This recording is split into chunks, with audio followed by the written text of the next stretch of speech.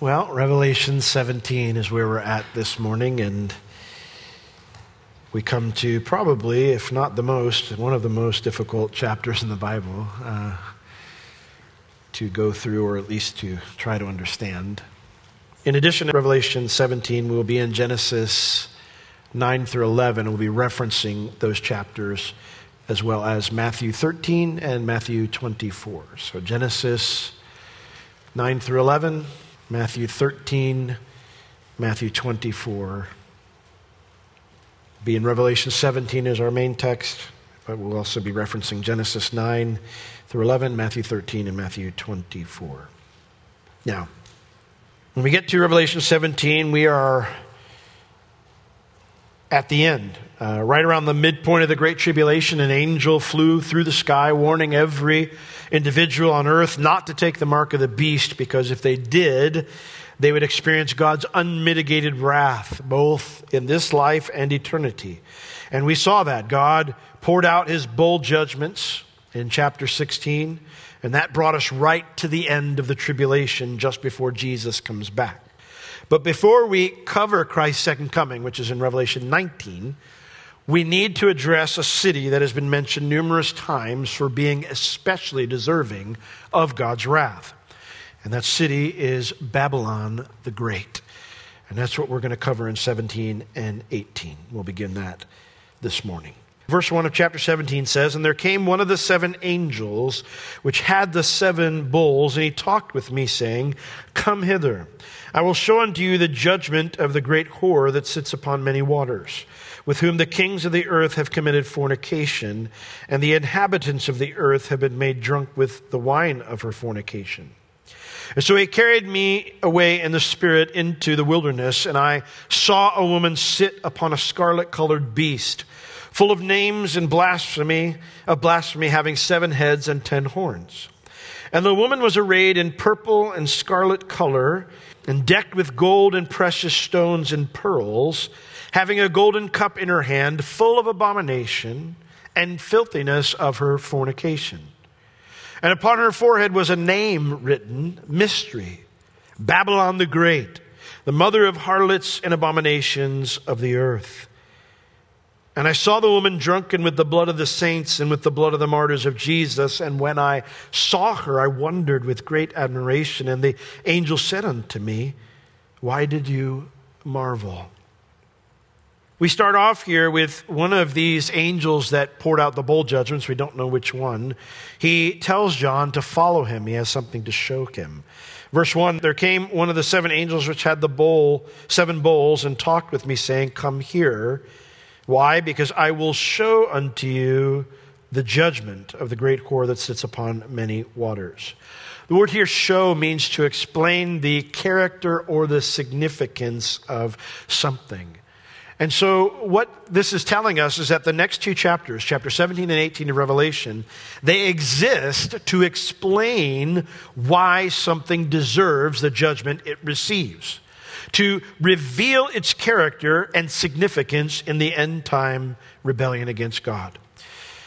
Now, to explain the why, we need to first understand the who. And so he says, I'm going to show unto you, explain to you the character or the significance of the judgment of the great whore that sits upon many waters. This judgment is upon a very influential prostitute. The phrase, the great whore, means the mega prostitute.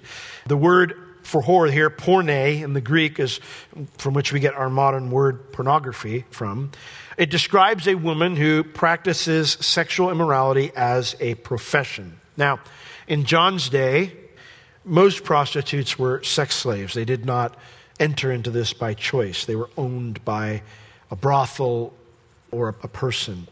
But there were other groups of prostitutes that were considered high status positions for women in that society. For example, the temple prostitute was a position of high prominence and influence. The artistically skilled prostitute was often considered to be something that was desirable. And then lastly, the most unusual was just the independent prostitute. Ladies, you didn't have women just couldn't go to work back then. It was a very different world. And so if someone did this, it was, usually you did it when you didn't do it because you needed the money. So it was something that someone did for status. Now, this mega prostitute is in a place of authority here, so she clearly belongs to one of these three groups rather than a slave position, because she is sitting upon something. She's in a place of authority and influence. She is sitting upon many waters. Now, there's only one place in Scripture that fits the description of many waters, and it is Babylon. In Jeremiah chapter 51, verses 12 and 13, it tells us here, "Set up the standard upon the walls of Babylon, make the watch strong, set up the watchmen, prepare the ambushes, for the Lord has both devised and done that which he spoke against the inhabitants of Babylon. O you that dwell upon many waters," that's Babylon, "abundant in treasures, your end is come, and the measure of your covetousness." And so we see here that Babylon, in particular Jeremiah 51 speaks of the end times Babylon, and its destruction is referred to the place of many waters. And so this mega prostitute is in a place of authority and influence over Babylon, and yet Revelation 17:15 tells us something different is up about Babylon during the end times. Verse 15 of chapter 17 says, "And he said unto me, the waters which you saw where this prostitute sits are peoples and multitudes and nations and tongues." This final form of Babylon is not restricted to one location. It is an end times Babylon whose influence is spread beyond the Fertile Crescent to the entire world. It's more than just one nation. It has infected all of them. Now, what she spreads across the globe is what makes her worthy of God's ire. Verse 2, "With whom," the great prostitute here, "the kings of the earth have committed fornication, and the inhabitants of the earth have been made drunk with the wine of her fornication." Now, we know from the book of Revelation that the kings of the earth refers to those rulers who will join the Antichrist kingdom. Fornication is mostly a word that is used in the Bible for unbiblical sexual activity. But sometimes it is also used to describe idolatry, and that is how it is going to be described here. This mega prostitute convinces these rulers to buy into her idolatry, in addition to their aligning with the Antichrist. So they're going to align with the Antichrist, but they're also going to align with her, which gives us a clue that she and the Antichrist have some kind of partnership in the end times. Now, this is not the only group she convinces. She also convinces the inhabitants of the earth. They also are made drunk with the wine of her idolatry, her fornication. Now, we know that the inhabitants of the earth is a phrase all throughout Revelation that describes unbelievers, those who will eventually reject the Lord's warning and who will take the mark of the beast. They start off their rebellion against the Lord by buying into her idolatry. And it says that they have been made drunk with it. Now in Jeremiah 51 verse 7, again describing this end times Babylon system, religious system, it says, "Babylon has been a golden cup in the Lord's hand that made all the earth drunken. The nations have drunken of her wine, therefore the nations are mad." That word mad means to be boastful, to become foolishly prideful. What this woman convinces, and it's not a specific woman, we already see here it represents something else, but this religious system, this Babylonian religious system, she convinces the allied leaders with the Antichrist and a large portion of humanity to join a unified global religious system that doesn't need God, doesn't need God's ways, doesn't need God's Savior. She convinces them to buy into the spirit of Antichrist, the belief that humanity can rescue themselves, that humanity can create a perfect world all on our own. We don't need the Lord. Now, this explains a bit of what she's like, who she influences, and why God's so upset. But it still doesn't fully identify who she represents, who she is, and how she's connected to the Antichrist. And so the angel tells John to follow him so he can fill in these details. And so he says, "Come here," and John comes. And verse 3, "He carried me away in the spirit into the wilderness. And I saw a woman sit upon a scarlet-colored beast, full of names of blasphemy, having 7 heads and 10 horns." Wilderness here refers to an uninhabited region, a wasteland. Babylon at this point in time in history is exactly that. It's a wasteland. No one lives there in this point in history. Is this where John is taken? I don't know. Wherever he is taken, though, this wasteland that no one lives in anymore is occupied by someone, a group of someones here when John arrives. It says he sees a woman who is sitting upon a scarlet-colored beast. The woman clearly is the great prostitute of verses 1 and 2. But now we see that the many waters of Babylon that she sits on are described to us as something much more familiar. This revived Roman Empire from Daniel chapter 2, Daniel chapter 7. The Antichrist and his kingdom from Revelation 13, verse 1. And I stood upon the sand of the sea, and I saw a beast rise up out of the sea, having 7 heads and 10 horns. And upon his horns 10 crowns, and upon his heads the name of blasphemy. This is that beast that represents the Antichrist and his kingdom, the final part of the statue that Nebuchadnezzar saw in his vision. Now, because John has already seen the beast and he's already had a description given to him of the beast and what it represents, his attention is on the new thing. This woman who is riding the beast as if she's in charge of it. Verse 4. And the woman was arrayed in purple and scarlet color and decked with gold and precious stones and pearls. These two words, was arrayed, in the original language, convey the idea that this has been her habit for a long time, to wear these clothes and to have these adornments. This has been something she has presented herself as for a very long time. It gives the idea that someone a very long time ago honored her with this position. Purple and scarlet, they are the colors, the clothing of kings, of priests, and of the wealthy. These adornments that she's decked with, gold and precious stones and pearls. Again, these are the adornments of kings and priests and the wealthy. All of these things at some point in time in the past, long ago, were given to her. But there is one thing here that she possesses that is her own. It says here that she has a golden cup in her hand, full of abominations and filthiness of her fornications, her idolatry. Abominations here means foul, disgusting things. In the Greek translation of the Old Testament, this word is used to describe idol worship consistently. She has a cup that's full of her idolatrous, disgusting things. The word next says and, but it should say even the filthiness of her fornication. The word here, filthiness, it means that which makes someone unacceptable to God. This mega prostitute is wealthy, influential, and wicked. She is given this exalted position, but the work of deceiving the nations, to reject the Lord and to trust in idols is her own special concoction. And because of that, she has a title, one that shows just how responsible she is for the corruption that permeates the world. Verse 5. And upon her forehead was a name written, Mystery, Babylon the Great, the mother of harlots and abominations of the earth. It's interesting that this is upon her forehead. That's the place where God put a seal on the faithful, right? When the 144,000 were sealed, it says God put a seal on their, through the angels, they put a seal on their forehead.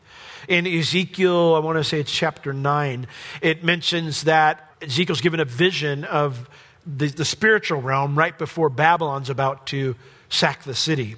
And so he sees this vision of an angel who is instructed to put a mark upon the foreheads of all those who sigh because of the idolatry in Jerusalem, of all those who are wearied by the wickedness of Jerusalem, that they might be protected during the attack. And then another angel comes and he brings destruction. So this place where God puts his seal upon the faithful, well, she has a different identifier. A name is written, Mystery, Babylon the Great. Roman sex slaves were often tattooed with a mark of ownership, but the more affluent prostitutes wore a headband with their name engraved on it. This great prostitute here, she has a name that has 3 descriptions in the name. Number 1, mystery. A mystery we usually think of if you're going to watch a mystery show or movie or read a mystery novel. It's because you don't know what's going to happen, and so part of the fun of the story is you're trying to figure it out as the characters are trying to figure it out, right? That's how we understand a mystery, something unknown. That's not how the word mystery is used biblically. The word here means that which was hidden before but has now been revealed. So her name means something's been revealed. Another part of her name is Babylon the Great. Now, Babylon's origins go back to Genesis chapter 10, verses 8 through 10. It says, and Cush, one of Noah's grandsons, begat Nimrod, and he became a mighty hunter before the Lord. And it says that he founded the city of Babel. In Genesis chapter 10, verse 10, and the beginning of his kingdom was Babel, and Erech, and Akkad, and Calneh in the land of Shinar. So Babylon here is called the Great because it's called a great or mighty city at least 8 times in the next 2 chapters.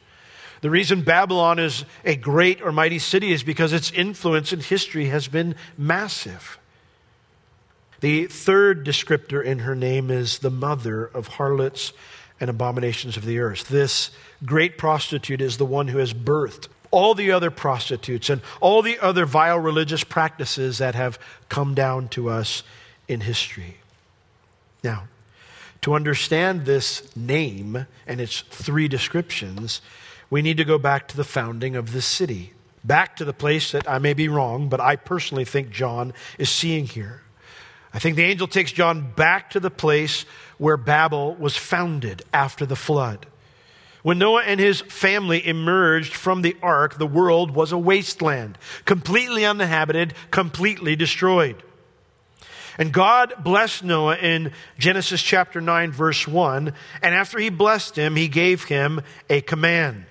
In Genesis chapter 9, verse 1, it says to us, and God blessed Noah and his sons and said unto them, be fruitful and multiply. And King James says replenish the earth, but literally it means fill the earth. Spread out and fill up the earth. That was God's command. Now when Noah's descendants multiplied, though, they decided it was a bad idea to fill the earth. Instead, they said they should unify so that God could never destroy them again. Look at chapter 11 of Genesis, verse 1. And the whole earth was of one language and of one speech. And it came to pass as they journeyed from the east that they found a plain in the land of Shinar, and they dwelt there. That's where Babel would be founded. And they said one to another, go to, let us make brick and burn them thoroughly. And they had brick for stone, and slime they had for mortar. And they said, go to, let us build us a city and a tower whose top may reach unto heaven, and let us make us a name, lest we be scattered abroad upon the face of the whole earth. You see? They decided what God told them to do was not a good idea. We need to do something lest what God told us to do happens. And thus here we have the first one world government. Everyone is unified against the Lord. But this one world government, you need to understand, was founded upon a one world religion. One created by Satan in anticipation of the true Messiah. In Genesis chapter 10, verses 8 through 10, there's more to the story about this guy named Nimrod. It says in verse 8 of chapter 10, and Cush begat Nimrod, and he began to be a mighty one in the earth. He was a mighty hunter before the Lord, wherefore it is said, even as Nimrod, the mighty hunter before the Lord. And the beginning of his kingdom was Babel. Now, you got to understand, Nimrod was such a big figure back then, such an important, influential figure back then, that when people were acting like him, they said, hey, you're acting like Nimrod. Don't be a Nimrod. It's not a good thing that they said, hey, it's like Nimrod, the mighty hunter before the Lord. No, it's a negative. He became a parable, a proverb, that people would say. Don't be like that. Why would they say that? Well, when it says that Noah's great-grandson was a mighty hunter before the Lord, that phrase means he was a tyrant who hunted souls in opposition to the Lord. Nimrod's influence is such that even as late as the 7th century BC, Micah chapter 5 verse 7 calls that region of the world the land of Nimrod. According to Josephus, Nimrod was a great leader who changed the narrative of the flood. He said that God didn't graciously rescue Noah and his family. It was Noah's strength and courage that rescued humanity and secured their survival from God's awful anger. That God was trying to destroy all of humanity, and that He alone had the strength and the fortitude to do something about it, to stand up to God and somehow protect the human race. Sound familiar? It's exactly the message that the Antichrist and the false prophet will preach in the end times. God is our enemy. We have to fight Him. We have to go against Him. Otherwise, He'll wipe us out. And so, according to Josephus, the great Jewish historian, Nimrod promised to take revenge upon the Lord. He promised to secure humanity's safety if God were to ever try to drown humanity again. And what was his solution? We will build a tower so high that the waters won't be able to reach it. We will build a tower so high that we can assault heaven and take vengeance on the God who tried to destroy us. Nimrod was Satan's first attempt to bring about this mystery of iniquity. And thus it came with not just a plan to rebel against God, but its own religion to replace the worship of God. A religious system that would worship Nimrod and the power behind him, Satan, in place of the Lord. Now, that didn't work out so well, did it? I mean, God didn't even, have to get an army together. He just thwarted their silly plan by confusing their languages. And so Nimrod died, and history crawled on. But as people scattered and filled the earth, his religious system began to spawn numerous other branches. Oh, the names were changed, the details were changed, maybe even the modes of worship may have become a little different, but the story was the same. What God told us wasn't true. It isn't true. It's perfectly fine to worship something else, something created out of your own mind. A god, a goddess, or a multiple set of gods, a pantheon that suit you and your wants, instead of you suiting yourself to your Creator, the one true God and judge of all. Well, this explains who she is and where she came from, but it still doesn't explain how she got in the position of authority over the final one world government of the Antichrist. How did everything that at one point was together but God scattered, how did it come back again? That's the question. Well, it's difficult for us sometimes to understand because we look at ourselves today and as society, and at least in the United States, and we see ourselves as above idolatry, above the worship of false gods. How will a world that seems to be less and less religious each day throw their support behind a one-world religion? Well, verse 6. And I saw the woman drunken with the blood of the saints and with the blood of the martyrs of Jesus. And when I saw her, I wondered with great admiration. We'll get into this in a minute. But I think it's important to look and see that we are not so irreligious as we think in our society. When we look at this beast that she rides on top of, the beast is that final form of the statue in Daniel chapter 2, the 10 toes, right? The clay and iron mingled together. We know that. The revived Roman Empire of some kind. Well, one myth that sprang from Babylon is noteworthy. It's the myth of Europa. Now, Europa was a Phoenician girl who drew the attention of Zeus, the head of the Greek pantheon. And Zeus became infatuated with Europa's beauty and grace. And so to lure her away, he transformed himself into a beautiful white bull. And while Europa was gathering flowers, she saw this magnificent bull, and fascinated by it, she approached and eventually got onto the bull's back. So once she was on his back, Zeus abducted Europa, swam to the island of Crete, and there he revealed his true identity. raped her, and impregnated her. And Europa gave birth to Minos, the first Minotaur, who became the king of Crete. That's the myth. Now, the image of Europa riding upon Zeus to her horrible rape isn't exactly a thing I'd expect modern humanity to glorify, would you? A woman riding a beast. Not exactly something you would think that our modern humanity would use as a symbol. And yet that very image is all over the European Union's coinage, stamps, and buildings. I have some visual aids today. Can you show the first coin? That's 2002. So the next one, 1995. European Union coinage. The next one is a commemorative coin, not from any year. If you'll notice, she's nude in all these. If you are to take a closer look, particularly at the next one, it's a stamp.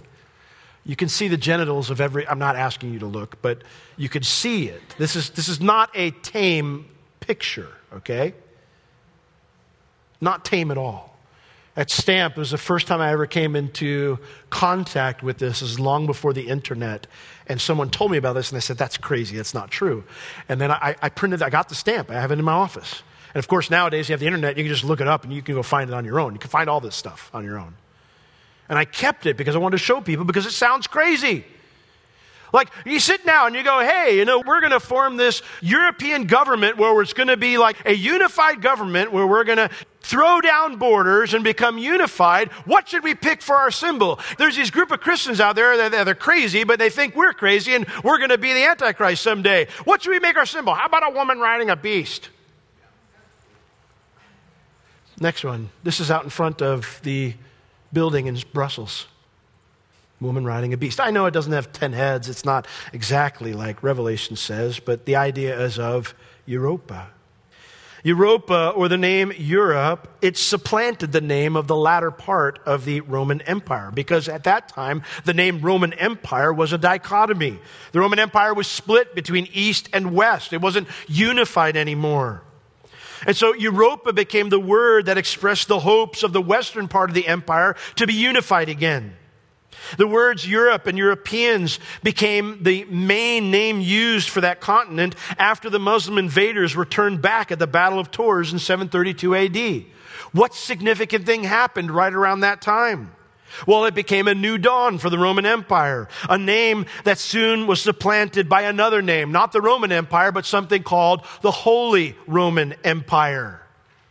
An empire united with Christianity of all things. So why the return to Europa to represent a unified Europe? It seems odd to me to have a story of kidnapping and rape be a unifying element. Well, I don't need to tell you what I think. I'm just going to quote the New Federalist, which is the official magazine of the European Union. And I quote, "The myth of Europa and the bull is a significant and sexy image of Europe reinventing itself as the European Union. The picture on the coin provides the reassurance of continuity. New Europe is still old Europe. So is Europa a naive, passive victim of God, or an adventurous girl that takes the bull by the horns and seeks her destiny behind the horizon?" I didn't write that. I never knew that kidnapping and rape were sexy. I imagine that those who experienced such pain would be horrified. And I never knew that we were victims of God. The European Union and many other written statements have made it clear that it uses Europa as a symbol for something called pan-Europeanism. What is that? It is that a person gains their sense of personal identification from Europe, not from their individual cultures or nations. The model of a pan-European union, that's their words, where everyone sees themselves as European, is this. This is what they say their model of is. And I quote, "The Carolingian Empire, which first defined Europe as the cultural entity of the areas ruled by the Roman Catholic Church." That's just another way of saying the Holy Roman Empire.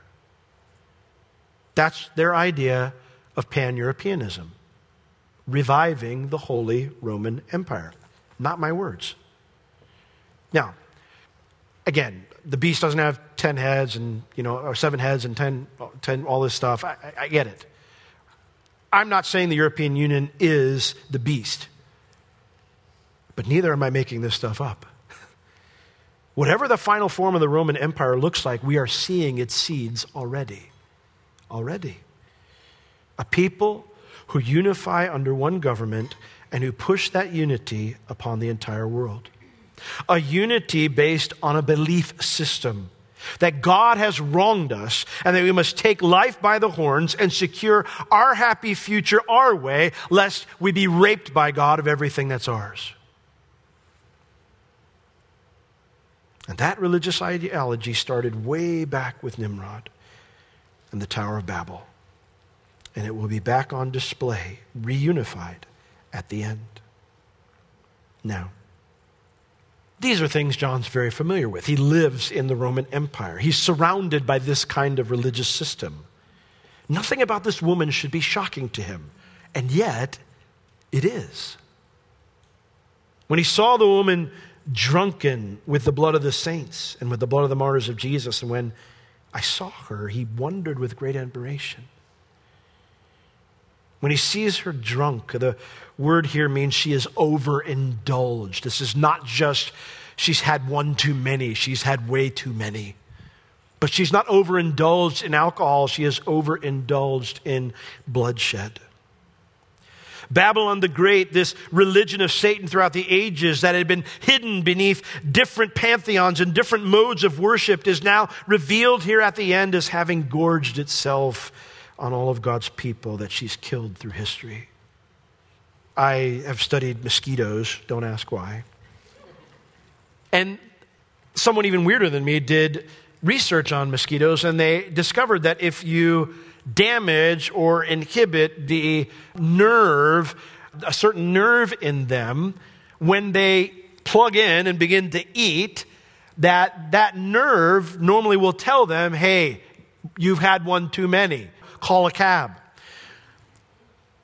That nerve, if you damage it, it doesn't know that, and it will actually drink itself to the place where it will burst. The image here is of a woman who is about to burst. She's about to pass out because she is engorged with blood. When John sees that it's the blood of the saints and the blood of the martyrs of Jesus, he wondered with great admiration. Again, not a good translation. The word wonder there, it means to be shocked, stunned, amazed. And it's emphatic. It's the most important verb in the verse. It's the main thought we're supposed to get, that John is shocked, stunned, amazed. And he's shocked and stunned and amazed with great, same word, admiration. It's the same word. Stunned, shock, amazement. Now, John told us in Revelation chapter 1, verse 9, that he was a martyr at the hands of Rome. The word martyr, we use it of someone who's given their lives, who's died for their faith. But the word martyr is just the word martyrion. In the Greek, it means to be persecuted because you testify for your faith. John called himself a martyr in Revelation 1:9. Seeing this should be normal for him, not shocking. So what would shock John had to be something he wasn't used to seeing. And Hebrews chapter 11, verse 36 and 37 remind us that persecution doesn't just come from the world. In Hebrews 11, 36 and 37, it says, after all these other people did wonderful deeds and experienced wonderful blessings, it says, but others of faith, great faith, also had trials of cruel mockings and scourgings. Yes, moreover, of bonds and imprisonment. They were stoned. They were sawn asunder. They were tempted. They were slain with the sword. They wandered about in sheepskins and goatskins, being destitute, afflicted, tormented. Isaiah wasn't sawn in two by Gentiles. He was sawn in two by his own people. Stephen was stoned by the religious leaders of Israel, not Roman soldiers. Paul was slandered and imprisoned by a group called the Judaizers, people who claimed to follow Jesus. You see, what John sees here that's so shocking at the end is an inclusive global religious system that includes Christianity. Not the persecuted, impoverished church that he was a part of, but a wealthy, powerful, influential, and abominable church that retained the name of Christ, but replaced the gospel with a do-it-yourself salvation message. And Jesus predicted this.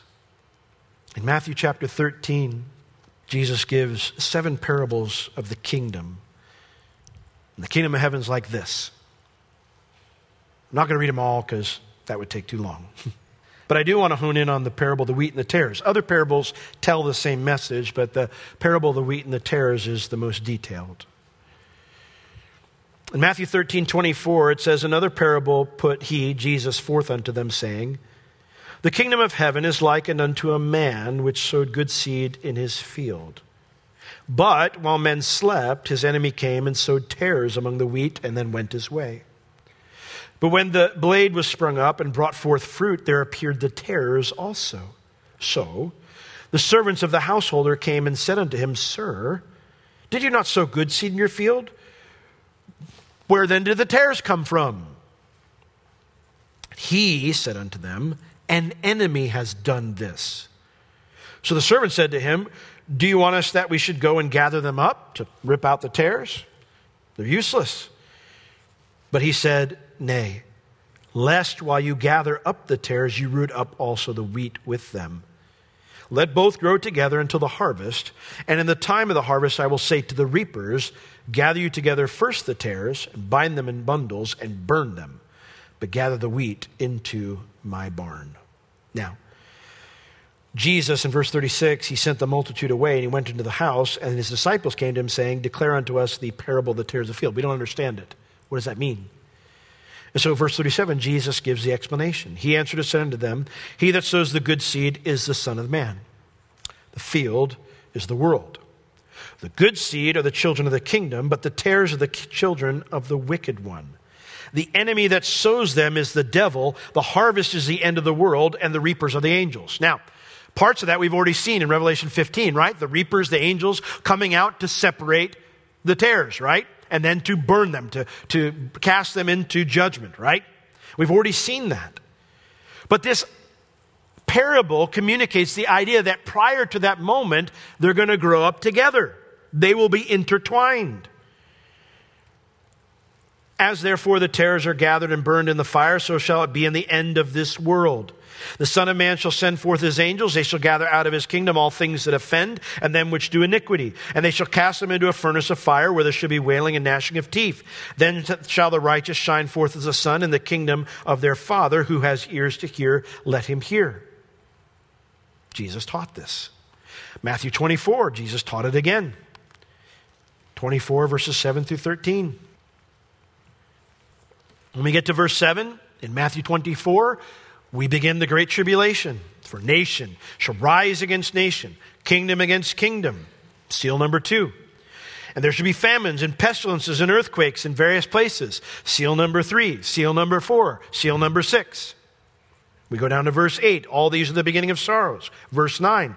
Then shall they deliver you up to be afflicted, and shall kill you, and you shall be hated of all nations for my name's sake. Seal 5. But verse 10 through 12 gives us a clue of where this comes from. And then shall many be offended. The word offended here means to desert, to abandon, to fall away, to apostatize. You cannot apostatize from something that you were never, at least by appearances, a part of. Then many shall fall away, and they shall betray one another and shall hate one another. And many false prophets shall rise and shall deceive many. And because iniquity shall abound, the love of many shall wax cold. Because of these false teachers, the love of many will be caused to grow cold. But instead of apostatizing, instead of turning in your fellow believer, he says, he that shall endure unto the end, the same shall be saved. Listen, you can't betray someone unless you at least pretended to be on their side at one point. Jesus warned the church of Thyatira in one of his letters that if they did not repent, he would cast them into great tribulation. Revelation 2, verse 22. Jesus told Sardis in Revelation 3, verse 3, that if they didn't repent, he would come on them like a thief. And we studied last week, that's how Jesus comes in the world to judge them. This united global religious system will include a corrupted, blasphemous form of Christianity. But externally, it will look just like this. They'll sing songs to Jesus. They might even have a Bible. I don't know. I don't think they'll use it very much. It will have all of the form, but no relationship. Which is why Paul warned Timothy, in the last days, perilous times shall come, and they will have a form of godliness, but deny its power. They won't be saved. They'll be in church, but they won't be born again. And so Paul told Timothy in 2 Timothy chapter 4, he said, Timothy, I charge you therefore. Verse 1, chapter 4 of 2 Timothy. I charge you therefore, before God and the Lord Jesus Christ, who will judge the living and the dead at his appearing at his kingdom. Context is the last days. I charge you, preach the word. Stick to the word, Timothy. Be instant in season, out of season. Reprove, rebuke, exhort with all longsuffering and doctrine. The word doesn't become important when you show up at a building. Instant in season, out of season. And you preach it everywhere you go. You live it out everywhere you go. You use it to reprove, you use it to rebuke, you use it to exhort, to encourage people to do the right thing with all patience. Don't lose your patience. And with a heart to teach, with doctrine. Why? Because the time will come when they will not endure sound doctrine, but after their own lusts, they shall heap to themselves teachers having itching ears, and they shall turn away their ears from the truth and shall be turned unto fables, Babylon. Now, when John is sitting there stunned, shocked, when he sees that the church is a part of this, the unbelieving church, the angel says to him, why did you marvel?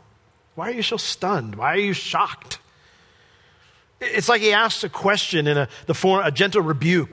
Did you forget that Jesus told you this would happen? Or did you not believe him? And here's the takeaway for us. We cannot afford to simply be shocked and horrified at what we see around us, because we make the same mistake John does here.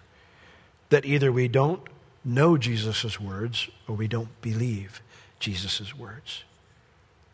We cannot believe that it's just the people out there that can be deceived. We can't think we're immune because, well, I'm a part of a church somewhere, or I pray, or I do my very best. Because that is not Christianity. Having a church membership or saying a prayer here and there or doing your best, that's not Christianity. That's Babylon the Great. We must heed the consistent words of Jesus. Anytime he talks about the end, anytime he talks about this deception, he says, he that endures to the end shall be saved, right? So what does it mean to endure? It means to stay the course when things are rough. It's not complicated. It means to stay the course when things are rough. And it's why Paul told Timothy what he did in 2 Timothy 4, verses 6 through 8. After he exhorts him to stay the course, he says this. He says, this is what I did. He says in verse 6, I'm going to die. I'm now ready to be offered, and the time of my departure is at hand. I have fought a good fight. I have finished my race. I have kept the faith. And because of that, there is laid up for me a crown of righteousness, which the Lord, the righteous judge, shall give me at that day. But not just me, Timothy, you too, unto all those who love his appearing. That's what's waiting for you, Timothy. This mystery religious system, this plan of Satan, Babylon the Great, it has been alive and it has been working since the Tower of Babel. Its harlot daughters have spread abominations throughout the globe, and they have engorged themselves in the blood of the faithful for centuries. If you are trusting this morning in your own goodness or your own religiosity or anything other than Jesus to save you, you must repent, because if you don't, you will become one of her victims. Oh, she won't kill you, but you'll be drunk with the same stuff she's drinking. Now, if you have repented of your sins and all your hope is in Christ and what he did for you on the cross, then you don't have to worry about this. You just need to stay the course, right? Stay the course.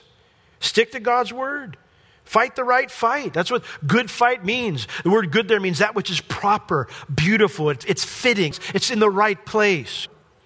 There are certain things you look at and go, that's out of place. The right fight, it means the fight that we're supposed to fight to finish our race. And so here's my exhortation to you as we close this morning. Don't trade the scripture for new truths. Don't trade the scripture for new ideas of mankind. Don't forsake the Great Commission for crusades Jesus hasn't called you to. And don't stray from loving your enemy because you let false prophets cool your love because they make you afraid of what the lost might do to you. John was one of many apostles who suffered because they reached out to the lost. It's our calling, guys. Jesus said, don't marvel if the world hates you. It hated me. And the servant isn't greater than his master. We have a great commission to love our enemy, to preach the gospel, stay the course. Let's do it. Amen? Let's all stand. Lord, when we read about your people in the Old Testament, we see that on many occasions they may have not been in Babylon, but Babylon got into them. And in the book of Isaiah, you exhort them, come out, be separate. Don't touch the unclean thing. So, Lord, we don't want to get caught up in the deception and in all the forms it can take. We recognize, Lord, the warning you gave that if it were possible, even the elect could be deceived. We want to recognize, Lord, that it's not always the obvious evil thing that's out there calling us. Lord, sometimes it's things that have the name of Christianity on top of it. Sometimes it's pastors or Bible teachers that are calling us to do things that, Lord, you don't say in your word that we're to do. That call us away from things in your word that you do tell us to do. Lord, help us to stick to your word even as we recommit to you this morning to endure to the end. Help us, Lord, to love our enemies, to preach the word, to fulfill the Great Commission. Pour out your Spirit upon us. Give us boldness to love those who even are a danger to us. We pray in Jesus' name. Amen.